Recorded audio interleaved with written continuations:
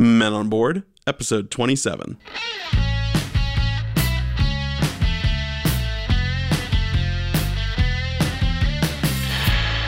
Today the category is Hidden Movement. We're going to be talking about Spectre Ops and Nuns on the Run. In our broader view, we're going to do a reflection on 1 year of podcasting.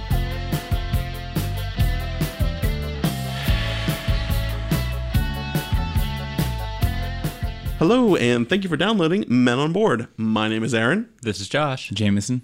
And I'm Matt. And we are all back together for our 1 year anniversary episode. It feels so special. long. I feel like we needed like special intro music. Yeah. Like just Yeah. just like generic fanfare horns blowing intro music for this week. We'll play the theme song backward, and then Yeah. I think making it to a year is pretty exciting. So if this is your first time listening, thank you. We are a podcast by 4 friends that talk about the board games we like to play. And we have a whole year's worth of back catalog for you to go back and listen to. So check those out.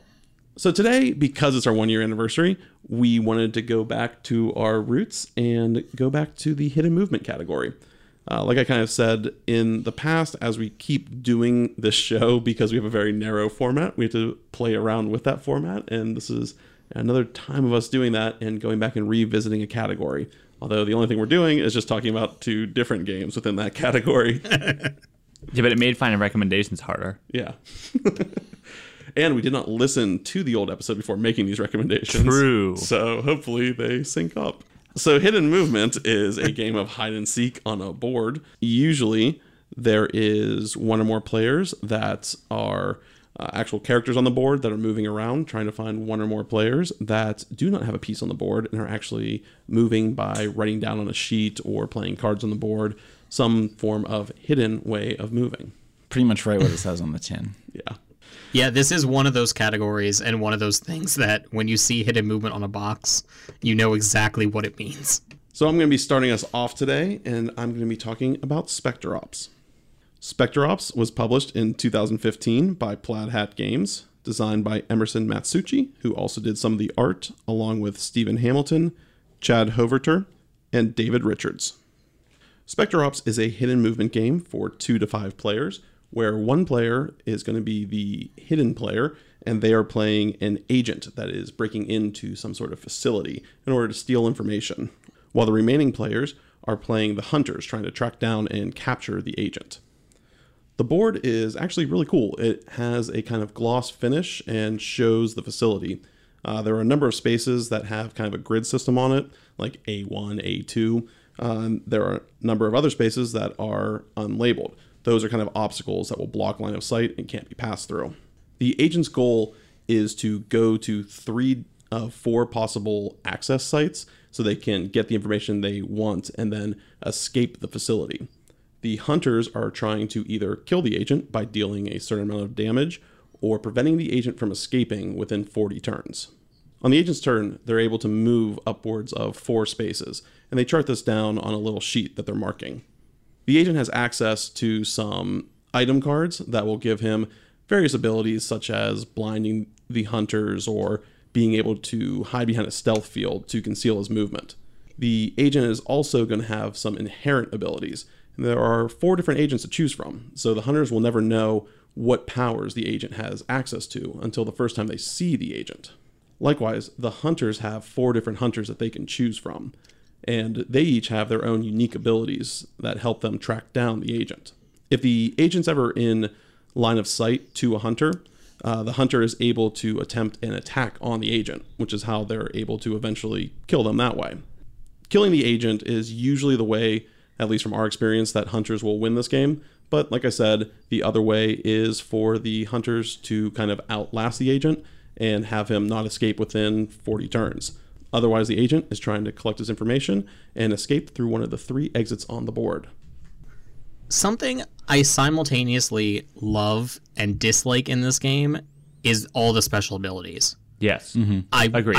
I really like having a hidden movement game where all the characters have different abilities and different cool stuff to do.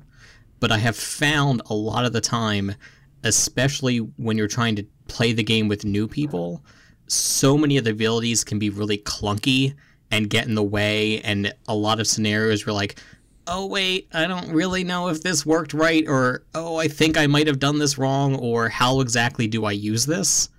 And I think I actually stopped playing once in the middle of the game because we just kept running into so many of those questions playing with new people that I was like, let's just stop.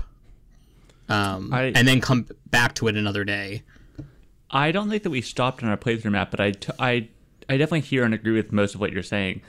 What was notable to me when Aaron was re-teaching the game, because I'd played it before but not for a very long while, and we taught Jameson, it was your first time playing, I think. We were explaining all the different things, like the possibilities that could be there. And I think it's almost impossible not to tune out at some point, because there's just so many possibilities. You're like, well, I can't keep this all straight, because if they're this character, they may have access to these powers, or they might have access to these general powers, and you really don't know what they're going to take, which as the hunter hunted, what is the individual? Hunters and agents. Hunters are looking for the agent. Okay, so as the agent, that's a really cool element, I think, if you're playing as the agent, to be able to pick and choose what powers you want to take into the game with you. As the hunters, who it would behoove you to know exactly what possibilities you could have. This is where a player aid could help immensely. Just a simple little player aid with these are the possibilities that could be in the game right now would be amazing. But for some reason, it doesn't include one. That would be very helpful, game designers. Yeah, the lack of a player aid here was something that I really struggled with, not just during the game trying to remember what abilities did. That was a thing. And at one point, I think Aaron, you had to like re-randomize your cards and then pass them all over so that we could kind of see them, just to refresh our memory. But also, just when the game was being explained to me before we start, I often appreciate having a player aid, just to kind of familiarize myself with the vocab as we go. So there was this sort of a twofer here, both massive amounts of information that I couldn't refer to easily as it was described, and then also once I'm playing the game, I don't have access to that either. Yeah, the thing about this game is that the rules are actually very simple. Like, the base mechanics are really straightforward, but it's just a matter of having to know what those possibilities are, because if you don't know what some of those special ability possibilities are, it's game breaking. Like, there's one of the agents that can actually access the goals from 2 spaces away. Yeah. And if you don't know that, it's kind of going to mess with all of your deduction abilities. I almost wish that there was a way to play the game without the abilities, or with slightly more minimal abilities, just to kind of get into the game first and then kind of tack on more complexity with all the abilities that can be used. But I don't think, as the game is, you could strip the abilities out and have it be balanced in any way. Like, I think all the abilities help balance the game, but it's just a hard initial wall to get over. It's weird to me that as hunters, we don't know who we're hunting. That element seems strange to me. I feel like you almost should know who your prey, like which agent your person has chose. Maybe not which abilities they've taken with them, but at least which ones they have access to. See, I actually disagree with that, because I like that, because it kind of makes a thematic element of, like, you're at this facility and this alarm has gone off and you know someone's there, but you don't know who it is until you first see them. Because as soon as the hunters make line of sight with the agent has to reveal who they are. Oh, I forgot that. That is cool. Okay, I do like that. But it's also kind of gimmicky, because usually you're going to get caught in line of sight within like the first few turns of the game. So it's like, here I am. It would just make the explanation phase a little bit simpler if you knew who was the bad guy. But stepping back a bit, I do like the game. I don't think I love it, but I do really enjoy it. I think it does hidden movement very well. It feels... I think the board in this game is really important, and I want to talk about it a little bit, because I think the board lends a lot to the play style of the game. Like, the board is very much set up that the car starts... So you have a car, which we didn't talk about, I don't think, in the rules explanation, that you sort of start in. And you can use it as much or as little as you want to as the hunters. And the agent sort of has a starting area that you know they're coming onto the board from. So you have a little bit of information from the get-go. And from there, depending on how the agent chooses to use the board, it's set up that there's little cordons and pathways and like mazes that they can hide within. There's a bunch of really unique areas on the board that you can get into and sort of run around to. I think that's excellent game design just in that. I do think, though, it hurts the replayability a little bit, and I know that they've come out with another edition, but I want to see what's there beyond the board. Like, I think the board design is what draws me most to this game, because I like the world that it creates, but I want it to do a little bit more, and I feel like this game kind of just doesn't do it for me in the actual gameplay. I agree with you in a lot of that because I really like the theme of this game. And one of like the small things is I know I've gone into conversations with other people that I feel that the agent is the good guy and the hunters are the bad guys, and I've had people that felt the exact opposite, and that's just like a small thing. So it's like so little. It's that resistance feeling where you're like, I felt that way. I definitely felt like the hunters were the baddies. Yeah. But going with the board, I love the look of the board. Yeah. But it gets in the way of functionality sometimes. It so does. Because I agree. It's so dark. Because it has this kind of sheen to it, which looks like really cool if you catch it in the right light. But most of the time, it makes it so you can't really see the coordinates. Yep. Nope. That's 100% right. So one thing about this game is that at 5 players, because it goes up to 5, and there would be 4 hunters and 1 agent, it goes into a variant at that point where one of the hunters is actually a traitor and is working with the agent. Reading online, reading different people's reactions to that variant, some people swear by it, some people really like it, some people hate it. I haven't tried it with the new edition's rules. Under the original rules, I really wasn't that big of a fan of it. What's the new edition change? So the first edition is actually Spectre Ops Shadow of Babel as the subtitle, and they came out with a new sequel version, Spectre Ops Broken Covenant. Now, when you read the rulebook for Broken Covenant, it says that the Rules 2.0 affects both versions of the game, and they do a couple minor tweaks that also change the traitor variant. In the original game, the agent knows which of the hunters is going to be the traitor. They actually get to pick which one gets to be the traitor, which is cool because you get to look at all their different abilities and figure out which one you don't want to have that ability, and it lets the agent kind of lie. So when the traitor hunter has you completely in line of sight, the agent's able to say, nope, you don't see me. But then if another agent comes in and all of a sudden you show up on the board, it's obvious to all the other hunters which one's the traitor. In the original version, that hunter would then get one of the unused agent cards and just start as an agent that wouldn't be able to access the goal points and just had to escape and could use items to kind of fight back against the hunters, but it was kind of clunky. In the new version, the hunters on the other side of all their hunter cards actually have traitor versions. So whenever they get exposed as the traitor, they have thematic abilities that are actually very specific to who they are as a hunter, and they play off of those abilities. And they're now allowed to access the goal sites so they can help the agent in achieving the goals. Well, that makes more sense. Mm-hmm. So I think they kind of balance that a little bit better. The other really nice thing that the expansion did was that it tweaked some of the original hunters' abilities. Yes. Because one of them had a very overpowered ability that then got tweaked in the expansion.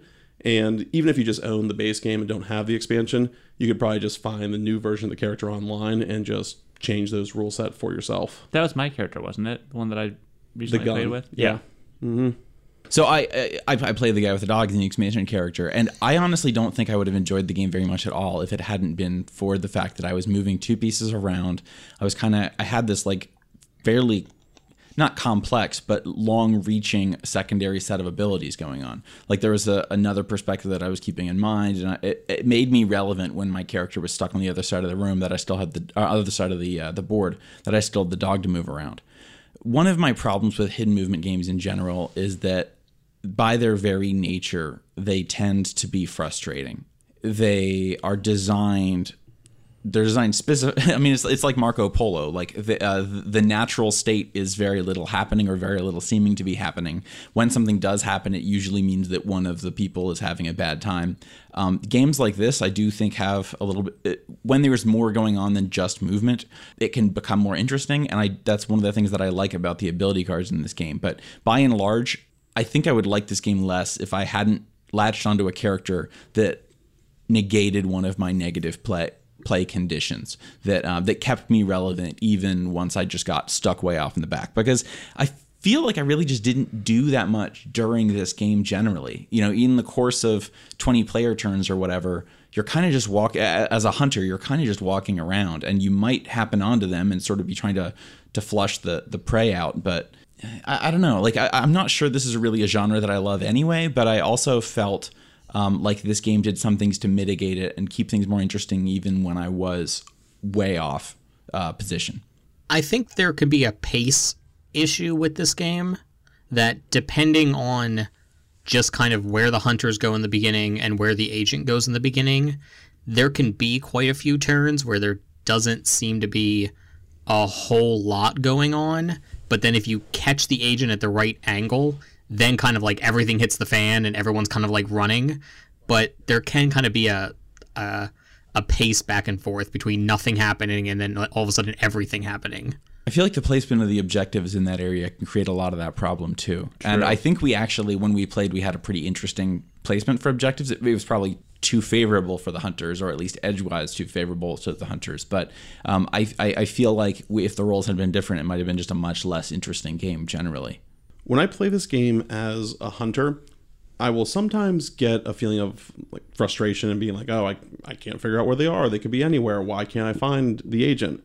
When I play as the agent, I get a very stressed feeling of they are right on top of me. They are talking about where I am right now. I really hope they don't listen to Jameson. Go with Josh's plan, because if they go with Jameson's plan, they are going to find me and I am screwed. And I enjoy that because it's not too much, but it does kind of keep you engaged and keep you interested. I actually don't mind the looking around so much. For me, the frustrating part is knowing that in order to trap the prey, you need, the two hunters or the three hunters or whatever need to go in certain directions, and one of those people will become irrelevant because of just how you're moving to flush them. Like on a chessboard, when everybody is managing 16 pieces, it doesn't matter so much that, your pawn is going to be irrelevant for the rest of the game when you move him next to the knight or whatever. But with this, it felt more punitive just because in order to kind of put somebody in checkmate, I felt like we needed to flush you in a way that meant that one of us would stop being relevant. Or both of us would if we did it poorly. But every time I played this game, though, regardless of if it's agents or hunters, it's always been very close. And I like that. I like that the game felt like either side could win and it wasn't overpowered in one side's favor over the other. The balance of the game felt okay to me. There were things that I would like to see more and less of, but by and large, I felt like it was about right as far as the apparent difficulty for the hunter and the apparent difficulty for the agent. One thing I would have liked to see more of is the ability cards were very powerful, but tended to be kind of one and done things, or at least, almost all of them are once per game abilities. And while they can be huge, they can be a really big maneuver, I kind of would have rather seen both sides having lower impact, persistent abilities, just to add a little bit more flavor there. I do think you're right, Aaron. I think the game has nice tension building towards the end of it. Like, I think if that's what you're looking for in a game, and you've exhausted other hidden movement games, you'd enjoy Spectre Ops a lot. It's not my top choice of the genre, but it is well done. There's no fault that I can pick out for it except for little things. I think as the agent specifically, you get a really tense feel to your game. So I think if you are playing it, I would try and switch that role up as often as you can, just to share that feeling. I think here's a small thing. I think the miniatures look really kludgy, and if agent identity weren't so important and abilities weren't so character specific, I would much rather have just like a really basic, not even a meeple, like one of those little clue style pins that you put down. I would rather have that. You're crazy. Because they're just crazy. Not good looking figures. They really, really are not. Dog's great. The dog is awesome. You just at some point need to stop looking at board game miniatures through a miniature gamer's eyes. Maybe. We are not all gonna pull our stuff off a sprue and then glue it and then paint it and then it doesn't need to be painted necessarily, but yes. I will say though, there is something about those like chunky pawn pieces that I really find like aesthetically appeasing. Yeah, agreed. The one thing I do want to caution people about with the sequel game, Broken Covenant, is that the first printing of the game, the board has a number of mistakes on it. And there's some people that were pretty upset about it. I actually bought the game before finding out about the mistakes. I was going to return it. I decided ultimately to keep it. Plaid Hat Games has sent out a sticker sheet that you can get for free in order to cover up the spaces. Like I said, the board kind of has that shiny feel that the stickers don't also have. Spot varnish, I think. Spot UV, I think. I was originally very against it. The only reason I kept the game is because I forgot to send it back during my 30-day window, even though I packed it up, because sometimes I just can't handle my life, people. But I did open it. I played it. I don't think that it's that big of a deal. I think the stickers do their job just fine. It really doesn't distract. It really doesn't detract that much. Matt, would you explain to us Nuns on the Run? Yeah. Nuns on the Run is a game published in 2010 by Frederick Moyerson. It is designed by, the art is by Jared Blando and Jacob Chabot. Published by Mayfair Games and is for 2 to 8 players and plays in about 45 minutes. So Nuns on the Run is a hidden movement game. Most of the players will play novices, while one player will play the abbess and the prioress, who are trying to capture the novices. The novices are the ones that will move secretly around a numbered gridded board by making notes on their piece of paper, and their goal is to get to 2 specific spaces on the board. The first space is a key that they need to open a locked door somewhere else in the abbey. And then the second space is behind that locked door, and that is where a secret item is, something that the novice is forbidden for have. This could be anything from a cake, a love letter, to a secret book of like necromantic spells to summon the dead. So, the little things in life that you need.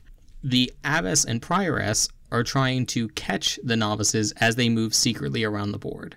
Something different about this game is that the abbess and prioress have to move on fixed paths around the board unless they see or hear the novices. Because at the end of every turn, the novices have to roll a dice to see how much noise they make, which... rolling a 1 could just be, you rustled some leaves, while rolling a 6 means you banged into a suit of armor while turning a corner and the nuns can hear you halfway across the abbey and come chasing you. The goal at the end of the game is, if you're a novice, you are trying to get to your key, get to your secret item, and then get back to your cell. Once you're back in your cell, you've won the game. If you are playing the abbess and the prioress, you're trying to capture a number of novices equal to the number of novices in the game. So that means if there's 3 novices playing, you need to make 3 captures. That can be capture each novice once, or catch one particularly sloppy novice 3 times in a row. Or, if none of the novices win by the end of 15 turns, the abbess prioress automatically wins. I haven't played this game in a while, and I forgot how great the artwork is and how many little jokes there are in there. It's just a fun game. It has some edges to it. It's a real experience, and I have a lot of fond memories playing this game with you guys specifically. It's been a while since I played it, and I do recommend it. I really like this game. I think calling an experience is my favorite phrase you could have come up with, because I do feel like every time we get out Nuns on the Run, it does feel like an experience. Like the setting's right, and everyone's like, yeah, we could play Nuns on the Run. I'm in the mood for it. You guys, yeah. It's like Ladies and Gentlemen. Like there's just it's a place that we want to go back to. It's not heavy, it's not light, but there's something super thematic about it, and I personally think it's the dice. I think it's the dice noise making sound that make me feel so immersed, because that adds just the right amount of tension to the game that it doesn't feel quite like other hidden movement games to me. There's a little bit of element of the unknown. There's the noise tokens that are sort of directional, so the abbess and the prioress know a limited amount of information, but you know that if you can avoid them long enough, they'll go back on their path. And so you can literally feel like you're a sneaky little novice hiding out there in corners. And I personally think the map is really interesting and really cool. Like the layout of the abbey is unique. The printing is a little bit less clear than I would enjoy for some of the doors, and I have a few qualms about the way things are laid out. But for the most part, I like going, I could take the long way around, or I could cut right across this middle corridor, but there's huge sight lines there, so that's really nerve-wracking to do. It lends itself to those thematic decisions very easily that I really enjoy in the game. So, yeah, the map is really cool. And there's a lot of games where it doesn't necessarily make thematic sense for the same thing to be happening over and over and over again. Even Spectre Ops, it doesn't necessarily make sense that there'd be a raid on this particular loading yard or whatever repeatedly. But here, you almost feel like this is something that happens once a week for these girls. Yeah. Like, it makes perfect sense for us to get familiar with the corners of the Abbey. There are some little hidey holes, and there are some little places where you can get trapped. And, here are places that are completely different during the daytime, but it just feels like a home. I think my closest comparison would probably be to Clank, where you have, you're going back into the old dungeon. You're going back in the Abbey. speaking to that thematic point, I think that kind of justifies the almost mechanical paths that the abbess and prioress walk, because it's a nightly habit. They walk their same paths to check the abbey for intruders. So after studying their paths night after night, the novices know all their possible routes around the abbey. And once you know that, you now anticipate that, and you start trying to sneak around that path. To one point Josh made earlier about the dice rolling nice randomness, something I love about this game when you're playing a full... I know exactly what you're going to say. A full thing of like 6 novices is when one novice makes a noise who's not even near you. Well, you don't know where each other are, but they're not near you, but they make so much noise that the nun goes running after the sound, but then turns a corner and you're standing in the middle of the path and you're the one that gets caught. And you just want to like punch the other novice across the room and be like, you're the one that ran into the cupboard full of plates. Yep. Why am I getting caught in the hallway? I love that feeling.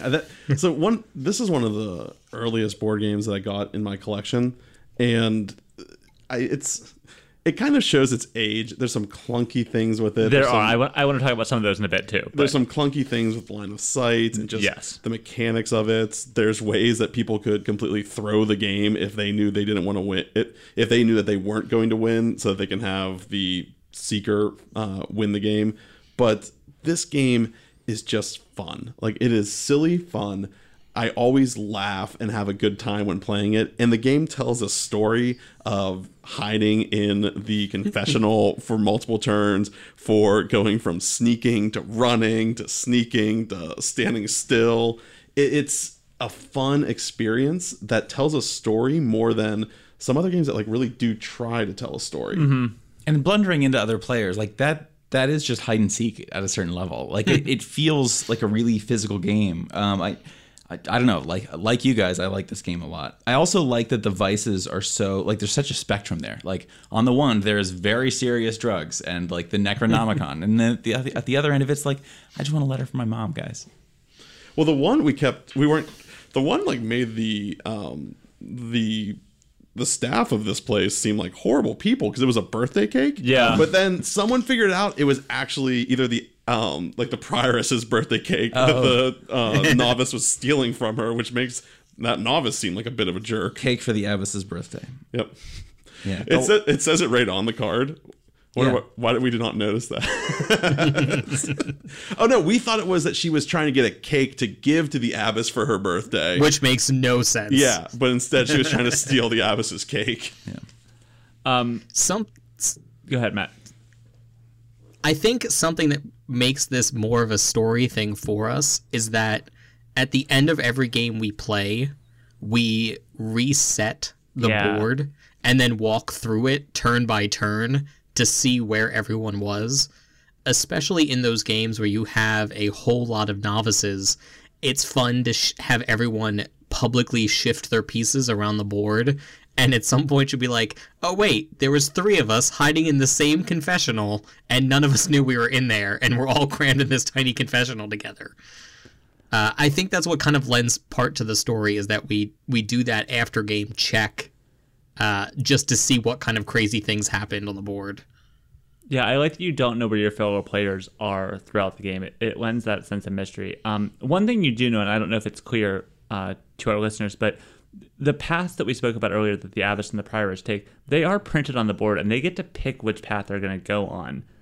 So you have a general idea where they're going because they do reveal their path, but they get to start moving, I believe, before they have to reveal their path. So from the outset of the game, you don't quite know where they're headed. So you have a little bit of unpredictability there. It's not as if you're a mechanical bull that has to walk along a certain track every time, and you do get to switch those paths later on once you reach the stopping point. So because I enjoy playing, this is one of those games that I enjoy playing both as the seeker and the hidey. The balance in this game is surprisingly well done, because usually when one of the novices wins, there was another novice that was about to win on the next turn. Like it's usually a race to the end. Mm-hmm. This is a game where it is possible for multiple people to win because you're all moving secretly. So on the same turn, 2 novices could move into their cell and at the same time announce, "Oh, I won." I don't think it's happened, but it's very plausible that it could happen. So let's talk about a couple of those things that do grate us about the game. Or as Aaron said earlier, the game does show its age a little bit. And I think some of the game design, it is difficult to teach. Like, it is unnecessarily difficult to teach specifically because of the board and the line of sight rules. Like, the game gives you a grid that sort of indicates to you what spaces can see which other spaces. And it's not the easiest grid to use. There's also like a sort of a ruler token that's in there, but you can't use it all the time because if it passes through certain terrain type, and the board isn't really clear about where you can and can't see. Like, there are half walls printed in some of the courtyard spaces that you're allowed to see over, but then there's columns that you can't see around. Then there's like random little gardener huts that you can hide into that aren't. So every time we teach this game, there are a few spots that I like, Matt or Aaron or I, whoever teaches the game, is like, these are spots you can just hide in. Like, you should just know that these are safe zones basically from almost anywhere, unless you're in this one random spot. And I imagine as a first-time player, that can be a lot to take in. We have played this game numerous times. I feel like we know every spot on the board. But that does feel really clunky, and I do feel like there could be better game design.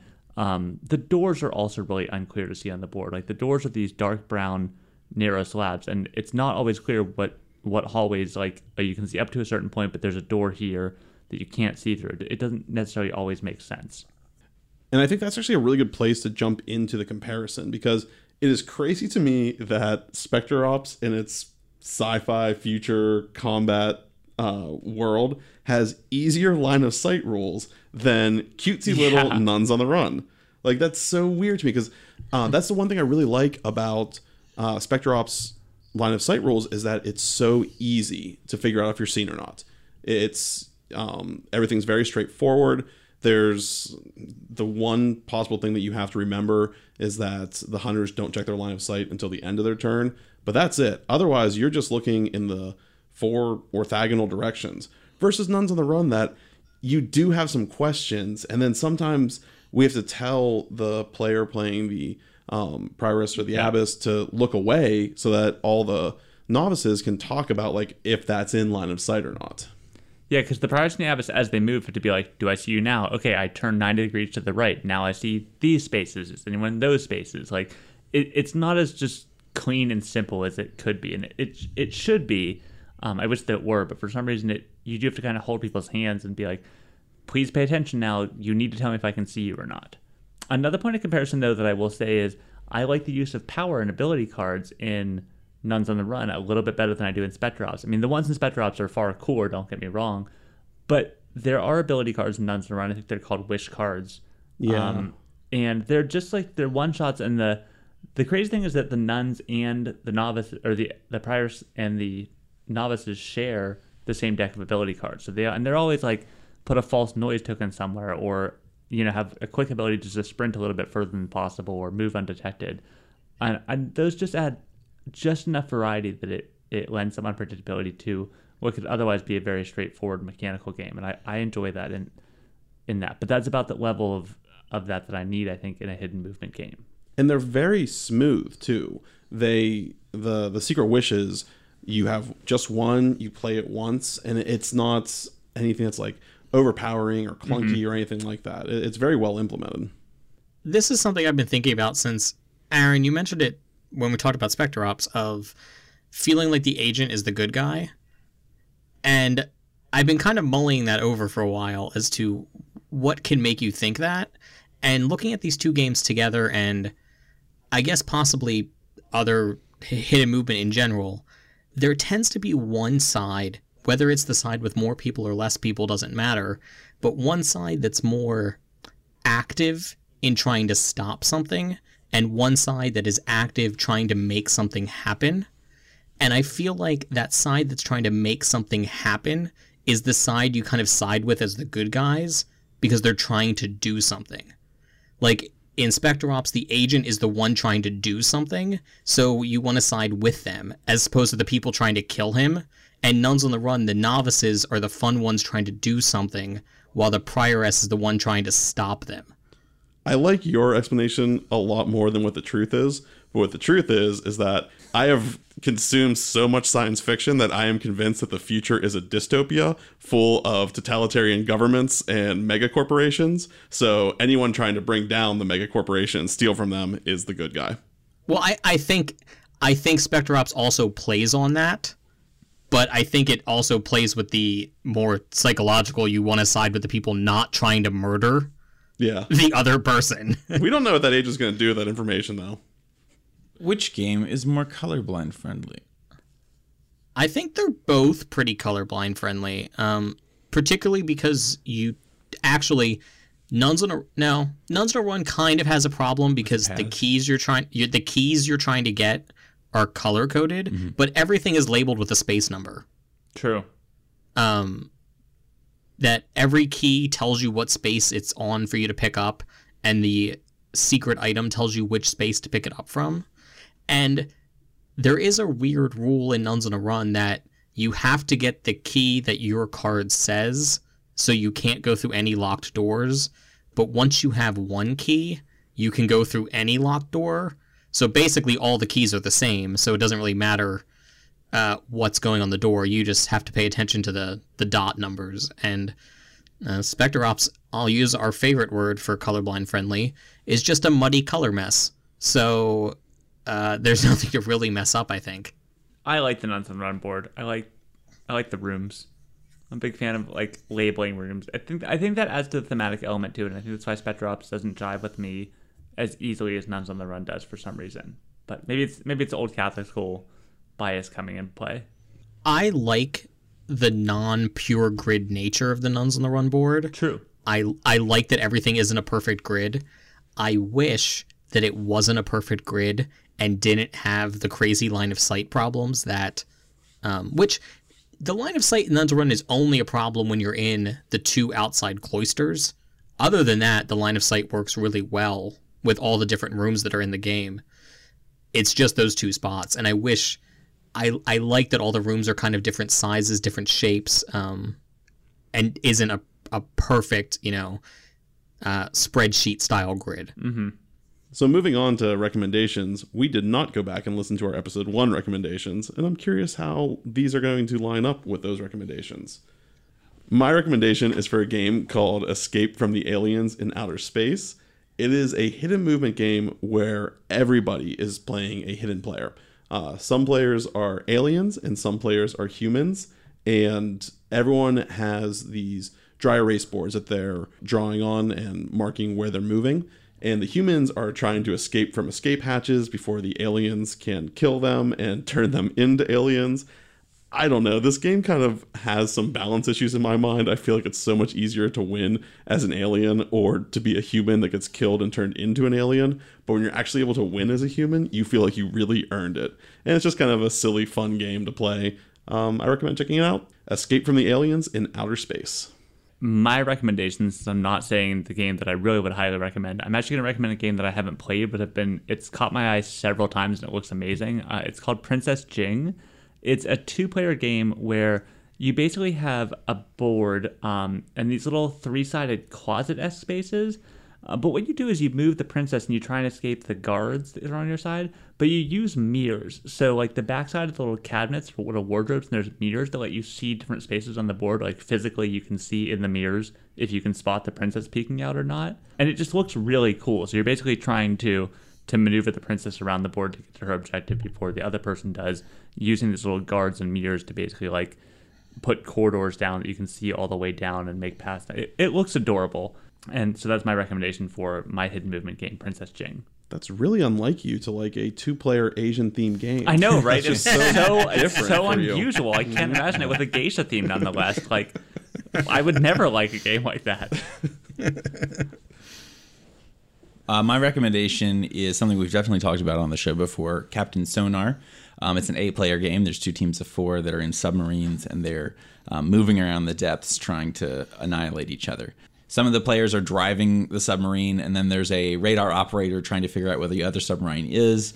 There's all these little twists and turns that come up. It's lots of silly little mini games, but it's a really satisfying way of integrating a hidden movement into a game that is robust and complete without just that part. It's also a great time for It is amazing time.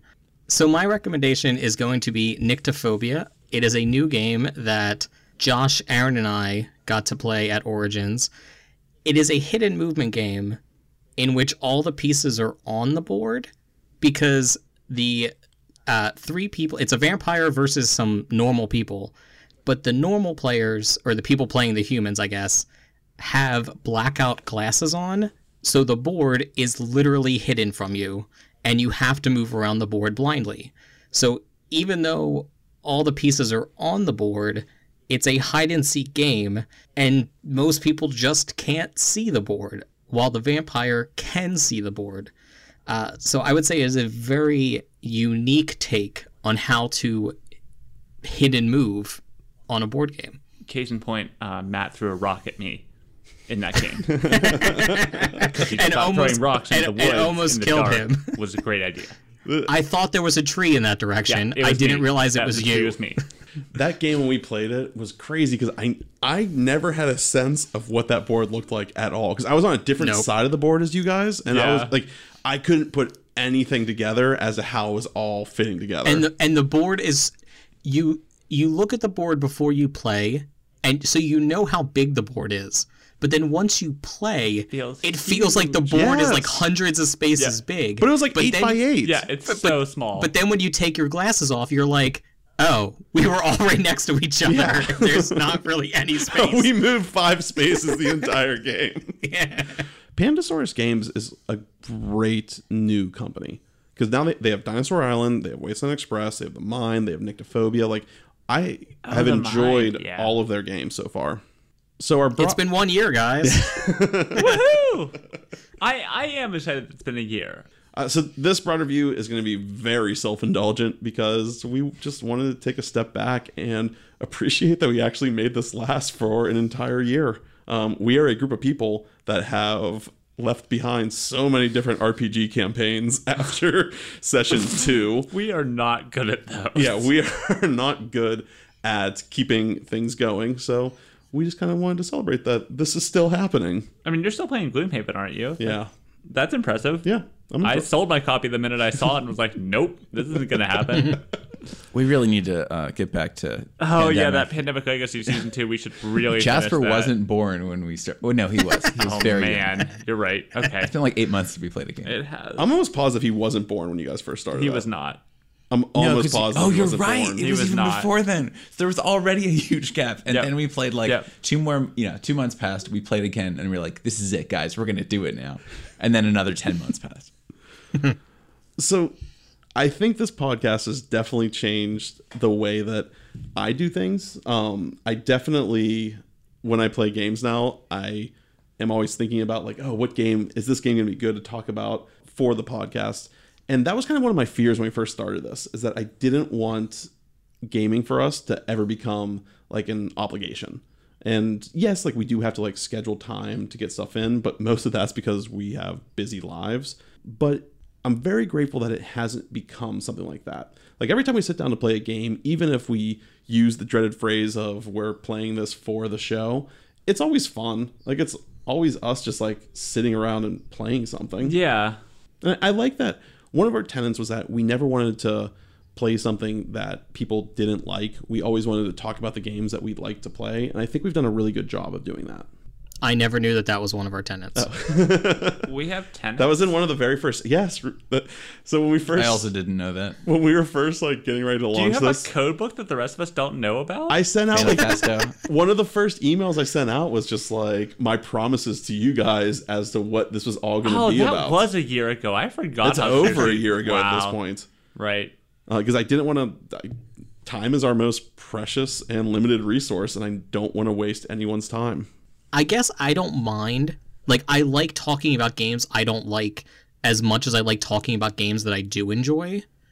I think it would be one thing if I felt like I had to replay a game that I didn't like to talk about it, but it doesn't bother me to be like, I have recommended games for episodes that I don't enjoy because I know it will be good to talk about. So for me, I hate learning new games. And for the last 12 months, with only a couple of exceptions, every board game I played has been for the show. That being said, like, board gaming is a hobby for me. It's not my primary hobby, but it's a hobby. This show is definitely, like, just forcing me to play a couple of new games every month has forced me, it's made me really reassess my enjoyment of it in a good way. Having that rhythm and being forced to learn new things has actually exposed me to some stuff that I definitely would not have tried if not for the show. El Dorado and Fresco are two games that, like, I really, really like and would definitely, like, I would even consider buying them if I thought that there was any realistic chance that I would play them frequently with people other than you guys. And I remember playing Azul along the way, which I don't think we've actually done the episode for yet. But, like, just having this dynamic, and I love podcasting, I really do. It's kind of reinfused board games for me in a way that I wasn't excited about them before. So even though it has almost been like a task, it has been an obligation. I wouldn't have played these games if not for that obligation. But I enjoy them way more than I would have otherwise because of that obligation. It makes the whole hobby better for me. I can echo Jameson's sentiment that the podcast has helped me with my relationship with the hobby. Because if I didn't have the podcast to keep me engaged with new games coming out, thinking about games, and just going online and kind of doing that background work, since I moved away from you guys and basically don't play anything ever, if I didn't have the podcast to keep me engaged, I would have no reason to care about board games anymore. Like, it would just be a hobby because it is a social hobby. It's not like reading a book. I can't just pick up a board game and play any board game by myself. I think I would lose the hobby. Like, I think it would have gone away without having that social net to play the games with. And I'm definitely less into the hobby just because I can't play everything new that's coming out. But the podcast keeps me going, that I'm not losing the hobby. Someone in Philadelphia reach out to Matt and play a board game with him, for Christ's sake. Yeah, find him on Board Game Geek. Send us an email, menonboardpodcast@gmail.com. No, I agree. I think the podcast has changed my relationship. I feel really busy. Like, I used to have a ton of free time to do a lot of board game research, and I've scaled back quite a bit, but my buying has also, like, scaled down a bit, so I'm not as invested in the hobby. But this keeps me focused, and it gives me a reason, because I think with renovating a house and the stuff that I'm doing right now, I don't have tons of time to play right now. So this at least gives me a focused time every month to say, okay, sit down, think about this, play a few games. Like, it really gives me a reason to hang out with Aaron. Not that I don't hang out with you otherwise, but it at least is like, okay, this is an obligation that you committed to, and it keeps me focused on it. I appreciate that. The playing is less casual. Like, I need more casual play time, which I'm looking forward to because I miss playing games. But summer's just busy in general. Yeah, the podcast has been really interesting. It gives a voice to things that are going on in my head when I'm playing a game that don't have an occasion to come out during play. Because it's not, when you're playing a game, it's not always the time to be critical. It's not always the time to be reflective. It's not the time to tear apart and nitpick and things. And we do that privately, and we always did that even before we started the podcast. But this gives it a voice and gives it a home to say, okay, here's a space to talk about some of those things that we like, dislike, could see improved. And to just interject really quick before Jameson, meeting our fans at Origin, and by fans I mean fan, still though, was the most validating thing ever for this podcast. Like, knowing that there were people out there actually listening to it made me go, oh, this is really cool. Now I'm super excited about it. Well, technically we met two fans, because Tim, that gave us the stickers, listens to the show and always retweets us. And we appreciate you, Tim. I was just going to say that the podcast wouldn't exist if we weren't already having those conversations, though. Like, this podcast grew out of Aaron recognizing that we did get really nitpicky sometimes, and we really did like digging this stuff apart. And he thought, oh, we should start recording this and then impose this extremely specific format on it. I think the podcast has helped me temper my opinions about board games.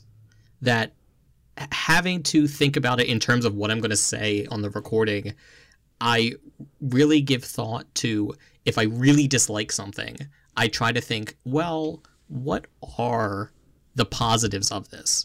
And if I really love a game, I try to look at it more critically to be like, no game's perfect. Like, every game has to have faults. And because if I'm listening to a podcast, I would like to know that, it helps temper my opinions. Like, hearing someone about anything but hearing someone gush totally about a board game isn't helpful. Like, it's helpful to a point, but every game has some pitfalls to it. So I try to temper my opinions about the things I love, but I also try to temper the opinions about things I don't like, because I know there's someone out there that likes the things that I don't like, so there have to be selling points about that game. And I think the podcast has helped me be less extreme both ways. And for me, I really like that. And I like that that's a big positive to me. So when I was first conceptualizing all this, I picked out which friends I wanted to be a part of this, just because I knew that the four of us would all have very different points of view for the things that we talked about, which would give us hopefully interesting things for other people to listen to. For me, the podcast was just a way to focus the fact that I spend way too much time reading about this hobby, buying games, playing games, researching games. Whenever I am interested in something, I'm either not interested into it or I am way overboard into it. It's just the way that I've always been. And it's nice just to have something, to have a product to show for that. I mean, I have like my game collection, but I just think that this podcast has just been so much more than that. And just being able to have it and to have this outlet to be creative, it really means a lot to me. And I love that over the last year, I think all of our friendships with each other have really changed in a really wonderful way. I love that we have this so that I can talk to Matt and I can see Matt, which is awesome. And I'm so glad that we have this, so that we can keep, because I am terrible at long distance friendships, and I feel like Matt's just right here with us, and I really appreciate that. That is true. I also gained a new appreciation for the reviewers and people that I watched and listened to on Board Game Geek, because I don't physically know how they have the time to play and conceptualize and test all the games that they review. I know how hard it is for us to find and schedule time to play a game, and I know those people have families and kids, and this is just crazy to me. Like, I can't imagine any more gaming time than what I have right now. And I see reviewers come out with 6, 7, 10 reviews a week, or like, it's unbelievable how huge the hobby is and how much space there is within the creative content in the hobby, and I really like being a part of that. Jameson and I, we talked about before how we work together, and like sometimes are working it very, very heavy and deal with stuff that can just like stick with you. And I love having this hobby and this podcast to keep me grounded and to give me something else to think about. Yeah, I mean, I became friends with Aaron because of board games as much as anything else, and we've always kind of like when we're being friends, we're either being friends thinking about work or thinking about board games most of the time. And it is really nice to have this as an alternative outlet, because all my other lawyer friends, with the exception of the one that I married, like, we have a very specific tone, even though we're really not talking about legal issues specifically. Like, the conversation generally has a really cynical feel, and I think one of the reasons that Aaron and I can avoid that is just because we're dealing with games like Nuns on the Run and Ladies and Gentlemen, and we're dealing with an escape, and that's really nice and really healthy, I think.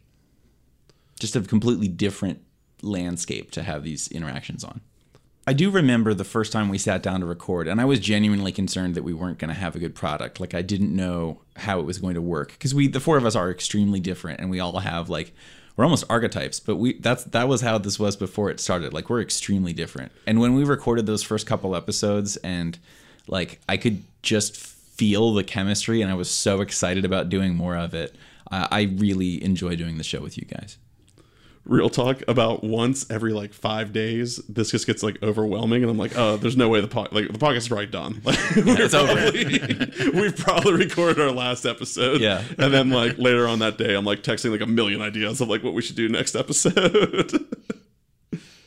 Something I really like that's a positive that I guess maybe I was afraid of it in the beginning, or maybe I'm just making up that I was afraid of it in retrospect, is that after 27 episodes, after a year of doing it, we have gotten better at, well, slightly better at not talking over each other and knowing how to interact with a podcast. But our tone hasn't changed. No, not at all. We still talk on the podcast the same way we would talk to each other outside of the podcast. Our attitudes are the same. I think. Probably a lot less swearing. But beyond that, our tone is still conversational after all this time. We haven't gotten very formal. And that hasn't, and in retrospect the other way, like going the other way, it hasn't made our outside of podcast talk formal. We still just treat each other the same way. And I think there was a little hesitancy at the beginning of like, are we going to become slight colleagues? And are we going to start talking to each other the way you talk to colleagues sometime because you're going to a quote office to do something? But that never happened. It's just sitting down at a table and we happen to be taping our conversation.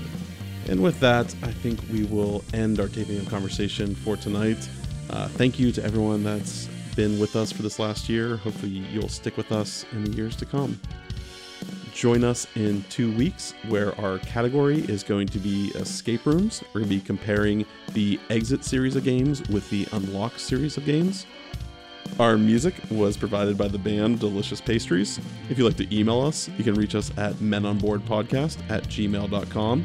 Find us on Facebook and Instagram at menonboardpodcast. Find us on Twitter at menonboardpod. We have a guild over on Board Game Geek. Our website is menonboardpodcast.com. Thank you for listening, and good night. Night, everyone. Good night. Bye, everyone.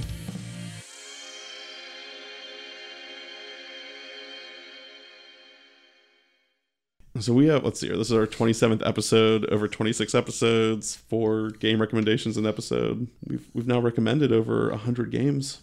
That's crazy. We need more. A lot of them are the same, though. I was gonna say it might be more like 70. Yeah, Jameson's recommended 7. Most of them were Blood Rage. True. Twilight Imperium comes up a lot, too. Yeah, but not as a recommendation. I just talk about it every episode. I don't think there's been a single episode where I haven't. Josh, you brought it up this episode. It hadn't been brought up until you just said it. I wasn't even on the episode where we you guys brought up talked the about it. Jameson brought up the miniatures in Twilight Imperium. You're right. Oh, yeah, that already happened.